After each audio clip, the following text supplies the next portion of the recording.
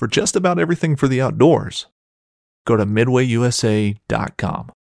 Midway USA brand product designers have one straightforward goal: develop high-quality, technically sound products and deliver them to customers at reasonable prices.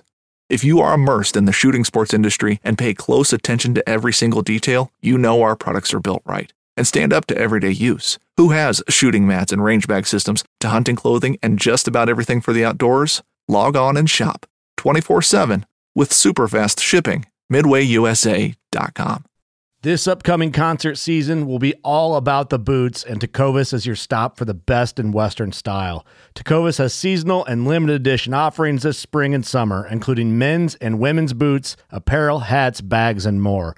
All Tecovas boots are made by hand in a time-honored tradition with timeless styles that are always on trend. And Tecovas has first wear comfort with little to no break-in period. It's hard to find this level of comfort paired with this level of style. Stop by your local Tecovas store, have a complimentary drink or two, that's WCB style, and shop new styles. The smell of fresh leather and friendly staff are at your service. Many stores even have leather custom branding to make your boots truly personalized. And with regular live music and events, there's no in-store experience like it. If you can't make it into a store, just visit Tecovas.com. That's TECOVAS.com. They offer free shipping on all boots, as well as free returns and exchanges, and ship right to your door. Go to Tecovas.com and find your new favorite pair of boots today. All right, everybody, welcome back to another episode of the Season 22. Today is episode 2. This episode is brought to you by Helix Broadheads, so go check out Helix Broadheads at helixbroadheads.com. Use the code FALLHX10 to save you a little bit of money on that, so go check them out if you want to get some new broadheads. So let's get into tonight's sit. I didn't hunt this morning, and I went and glassed this morning, though, and actually caught a shooter at first light going back to bed. So, it was right at first light. I could barely see him in the binos, and I actually got some footage of him through the spotter as it got, more daylight, but I did actually witness him go back to bed. So I had a good idea of what I wanted to do this afternoon, or for the afternoon. And, I just didn't know what buck it was. I honestly, it was kind of like a new deer, I thought. So, game planning most of the morning, and then figured out, I just got to go with the numbers and what I knew. And honestly, my thoughts were to go to that big tree that I wanted to go to last night, but my gut was just telling me to go to the acorns last night. So that was the plan. That's what I was going to do. So to kind of put a cap around the morning, basically for me, the morning was, as far as, camera pictures and deer sightings, it was a very slow morning. I think my trail cams got triggered like 4 times maybe. There just wasn't a lot of movement. It was a really slow morning. Really don't know why, but, in the back of my head, I'm thinking, well, if it's a slow morning, you'd think it should be a good evening. And that was the plan. So to go in there, I had to walk about 3/4 of a mile or so, maybe a little bit farther to get to this tree. But the thing is, I've never been to this tree. I could only glass it, and I didn't want to ever go to it, because when it started to become a thing that I would go hunt this tree, is, I didn't want to make my trek over there and just put scent down everything. It was just going to be one of those things like, go and do it, and if you can climb it, climb it. Well, it kind of bit me in the ass, I'm not going to lie. So my plan was to just, make the trek and try to get into position and get up this tree. And I felt like I was going to be in the pole position, basically, to get after one of these bucks. So I got back to where I wanted to go, into this tree, and the tree was just too big. I couldn't even double straps up. It was so big. So that tree, after assessing the situation, I just couldn't climb the tree. So that was out. So I had to revert, and I was going to try to find a tree closer by. Now, this is a fence row. It's a wooded fence row, not a lot of, timber in it, to be honest with you, just really sparse. And as I kept moving my way, west, the trees, I just felt like I was getting farther and farther out of the game of where I needed to be. So I made the decision at the time, and to go back to where I was sitting last night. So made the trek back there. On the way back, though, I had an Exodus render that I was going to pass, and I hadn't been to that camera in forever. And wouldn't you know it, I found like an active scrape, kind of about 30 yards from this camera. So I decided to move this camera because it didn't have a lot of activity on it anyway. So I adjusted this camera, put it on this active scrape, and just kind of kept going my way. So the plan is to get in, a tree that was more on the edge. Last night I had all those does come up to the edge, and I mean, I could have shot just about every one of them, but I just had limited holes, and I couldn't really see much. I couldn't see the part of the field I really wanted to see. So I made a move about 30 yards to the west, and I got, instead of 10, 15 yards into the timber, I got like 3 yards into the timber. So I wasn't exactly on the edge, but it was just inside. I was covered up real well with some foliage, but I could see a lot more of the field. So to kind of break down the weather and everything, what was going on. So it only got up to 62 degrees today. It was a northeast wind. Had about, I don't know, it was like a carbon copy of last night, just a little cooler. It was about 7 degrees cooler than last night. It's a first quarter moon, and the pressure was at 30.5, I believe. Let me look at my notes real quick. I believe it was 30.5. 30.35, sorry. And it's falling. It was falling through the evening. So last night was its peak. And now when I tell you all this too, this is, where I'm at, as well as, all this information, the wind, everything is kind of where I'm at, in my location. So pressure was falling, and, I knew it was going to get cold tonight, like through the night. So I figured the deer movement would be pretty good. I just didn't know when, like, the deer were going to start moving. So I got settled up and got into the saddle and hunkered in, and it started getting cooler, man. I'll tell you, I probably didn't dress warm enough, but it was what it was, and I bared it out, and about 6:05 I looked up, and here comes 4 does. So 4 does came out, and it was early. They made their way out into the field, and they were coming right to me. I knew exactly where they were going to go, and they did. I mean, they hit that ditch, and they worked the ditch all the way up to me and came right to the base of my tree, ate on some acorns.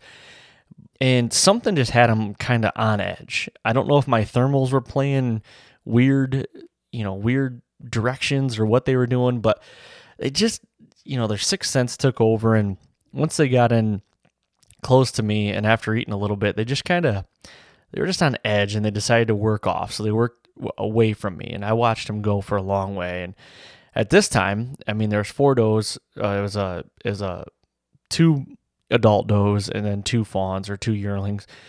And at this time, there was more deer moving into the field across from me, and I think I had like 6 or 7 deer in the field, all does, and there was 2 little bucks. So there's 2 little bucks. 2 of the little bucks that I saw last night were in the field as well. And next thing you know, I just see tails flying, and I'm trying to figure out why. Well, that coyote showed up again. Well, the 4 does that were underneath me that left me, the coyote actually kind of kicked them to me in a sense.